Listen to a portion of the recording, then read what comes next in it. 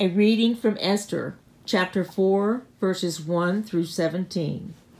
When Mordecai learned all that had been done, Mordecai tore his clothes and put on sackcloth and ashes, and went through the city, wailing with a loud and bitter cry. He went up to the entrance of the king's gate, for no one might enter the king's gate clothed with sackcloth.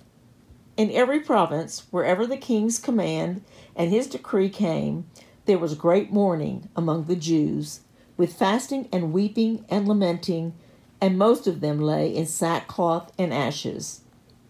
When Esther's maids and her eunuchs came and told her, the queen was deeply distressed. She sent garments to clothe Mordecai so that he might take off his sackcloth, but he would not accept them. Then Esther called for Helton, one of the king's eunuchs, who had been appointed to attend her, and ordered him to go to Mordecai to learn what was happening and why.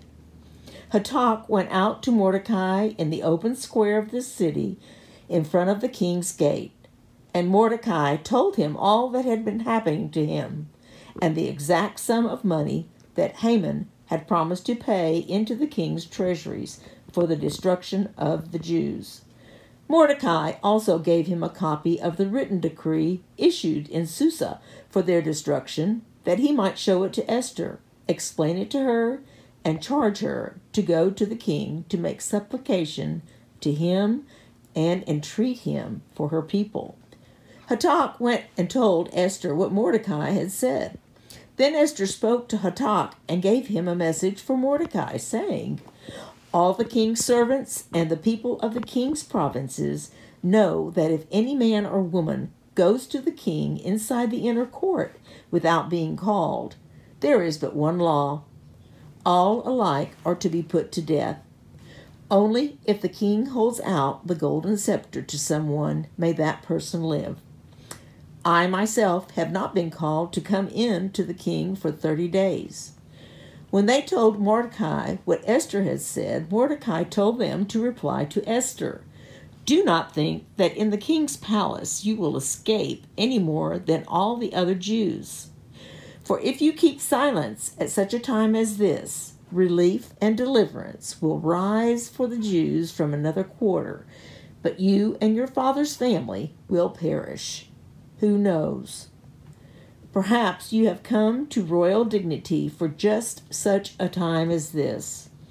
Then Esther said in reply to Mordecai, go gather all the Jews to be found in Susa, and hold a fast on my behalf, and neither eat nor drink for 3 days, night or day.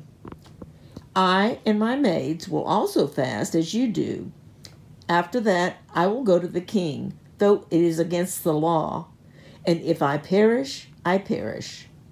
Mordecai then went away and did everything as Esther had ordered him.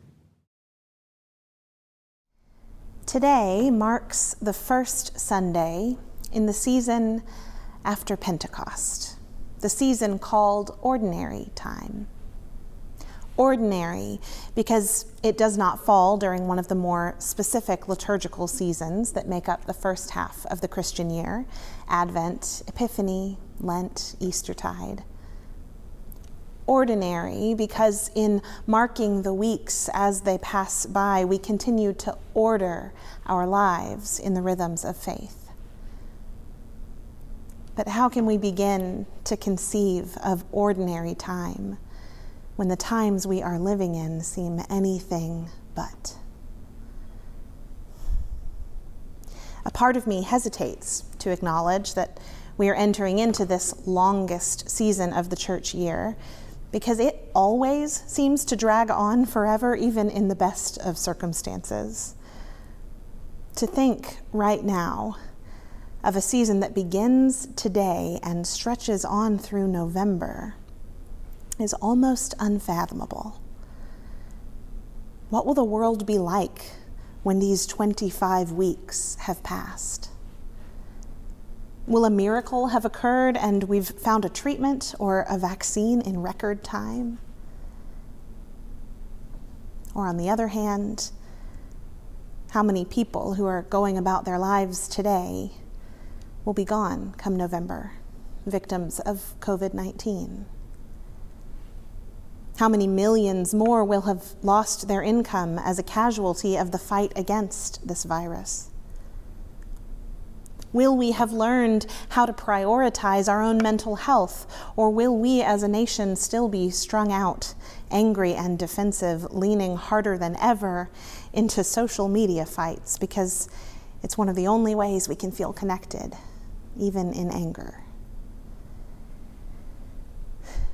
This is no ordinary time. And yet, the season is upon us. Every year we have to do the work of asking ourselves this question, but it feels more important this year than ever. What do we want our ordinary to look like in this season of ordinary time? If we've learned anything from the past couple of weeks, it's that often our perception of what's ordinary depends so much on our social location and on our race. Nearly 2 weeks now of riots and peaceful protests all around our nation, and the backlash against them, have left us reeling. But hopefully they have also helped us to wake up to what constitutes ordinary in so much of Black experience. And now that we are awake, we have real work ahead of us.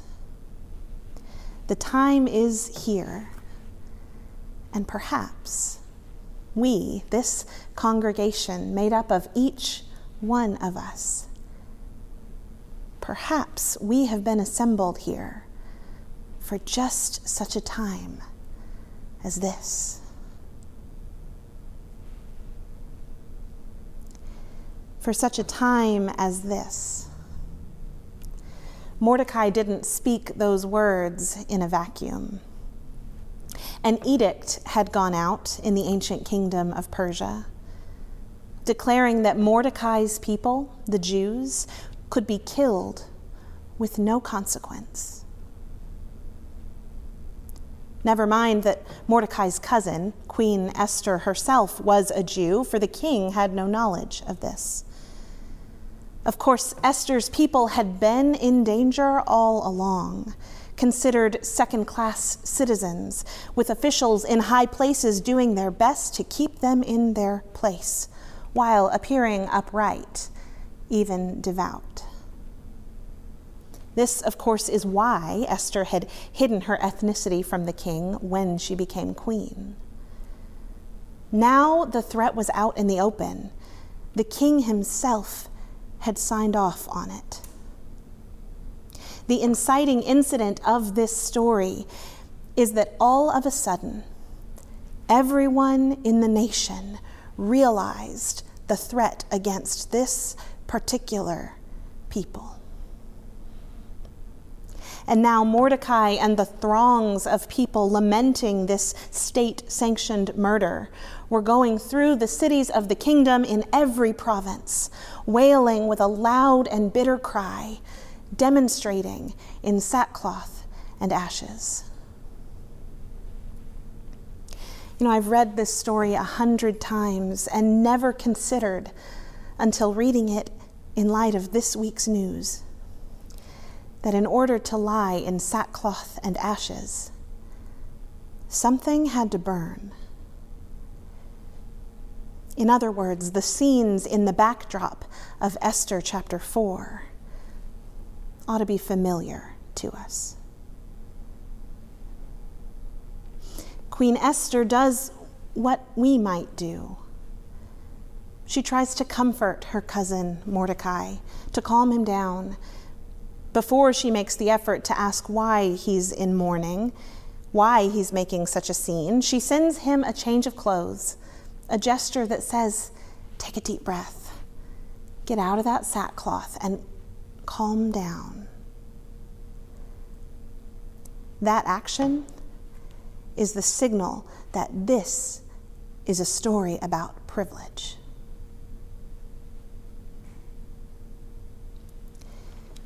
In the last couple of weeks, Zach and I have been passing a book back and forth on parenting toddlers, because come to find out, quarantining with 2 preschoolers is hard. And the entire first chapter, before you get to any of the stuff you were looking for about how to get kids to do what they need to do without all the fuss, is this significant essay on acknowledging emotions. She walks through the way we respond to kids when they're acting out, crying out in distress, and names off many of the tactics we unthinkingly use. We hit them with philosophy. Listen, kid, life's not fair. Or we use rhetorical questions. Why would you bite your brother? Or we just flat out deny their emotions. Buddy, I'm telling you, there is no reason to be so upset. And then she turned the tables on us. Imagine if I said that to you, she says. Imagine if adults spoke to one another this way. Denying an emotional response is the surest way to take a person of any age from frustration to rage.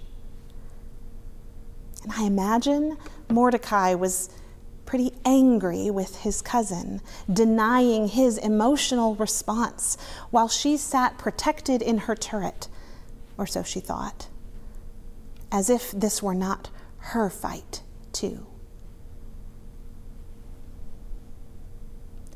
When Mordecai refuses the change of clothes his queen has sent, she takes the hint, and this time Esther sends a messenger just to listen to him, to find out why he's so upset.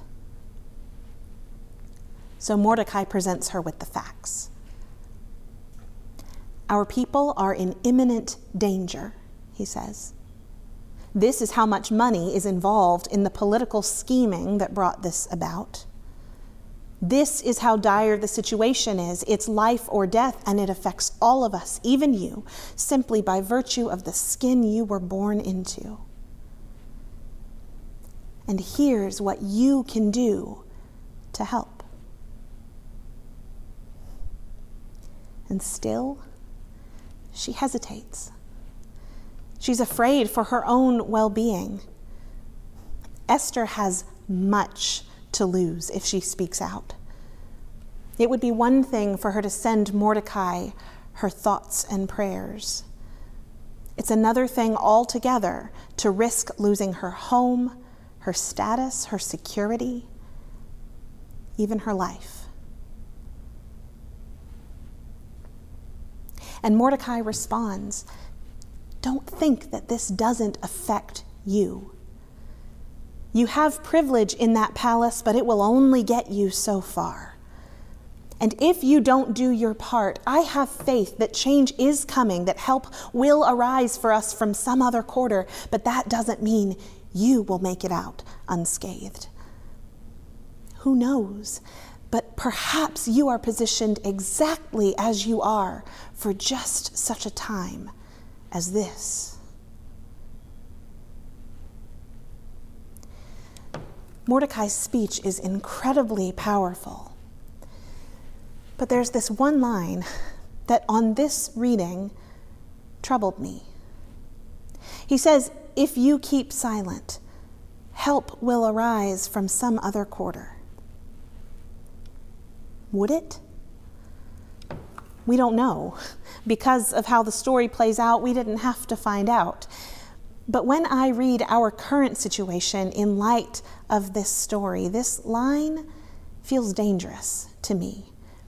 It smacks of magical thinking, as if Mordecai's words could be twisted to mean, calm down, things will eventually work out, time is on the side of the right. And then I think of a similar sentiment, a quote from Martin Luther King Jr., paraphrasing an abolitionist. Perhaps you've heard it. "The arc of the moral universe is long, but it bends toward justice." It's a statement of hope. It's a reminder that the road ahead will be long and arduous. And I think we can hear Mordecai's words echoing in it. We trust that help will arise. It's the sentiment that God's justice cannot be far away. Surely, surely, it's coming. And I realize my discomfort with Mordecai's words, or even with this quote from Martin Luther King Jr., is totally dependent on who is speaking the words. Again, it comes down to privilege. When the one who is oppressed cries out, "Surely, surely our day is coming, the arc is long, but it bends toward justice," we can do nothing but say amen. When the one in a position of privilege or power says, that arc bends toward justice, but it's a long one. This is going to take time. That's when we need to be wary. That's when we need to hear the rest of Mordecai's speech. This line he says to Esther, this is the part he speaks to her not as his young Jewish cousin, but as the queen tucked away in her tower.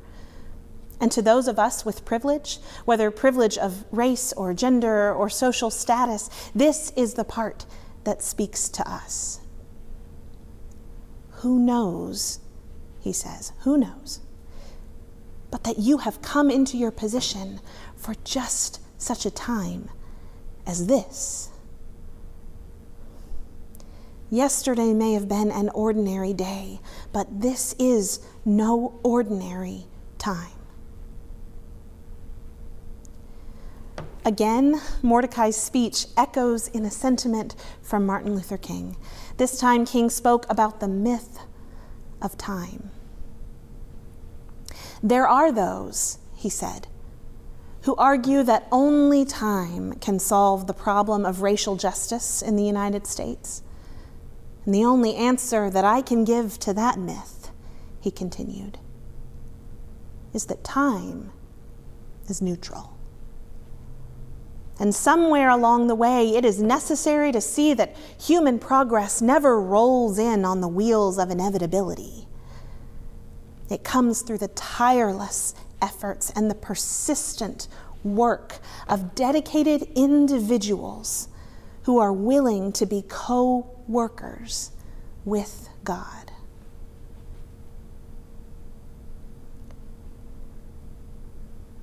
Friends, when it comes to this particular season of ordinary time, and we find ourselves asking that question, what do we want our ordinary to look like this time around? I don't know about you, but I know that for me, the work of racial justice has got to become part of my ordinary, not just an extraordinary occurrence sparked by one tragedy or another. I have been privileged to be able to deceive myself into thinking I did not have a dog in this fight, that as much as I supported it from a distance, I was doing as much as I could. It's not enough. If help were going to arise from some other quarter, it's had 400 years to get here. No, friends, the work is ours to do, yours and mine. May we find it in ourselves to embrace the necessity of our own sacrifice, real sacrifice, taking real risks, however large or small. May we follow the wisdom of Esther's example, fasting and praying, seeking to discern in community how to face the tragic realities that confront us. And may we learn, hardest of all, to accept the consequences of sticking our necks out. To learn to say alongside that ancient Jewish queen, if I perish, I perish. May the Spirit of love walk alongside us, transforming us in this season, transforming our sense of ordinary to better reflect the fullness of ordinary human experience in our world. Amen.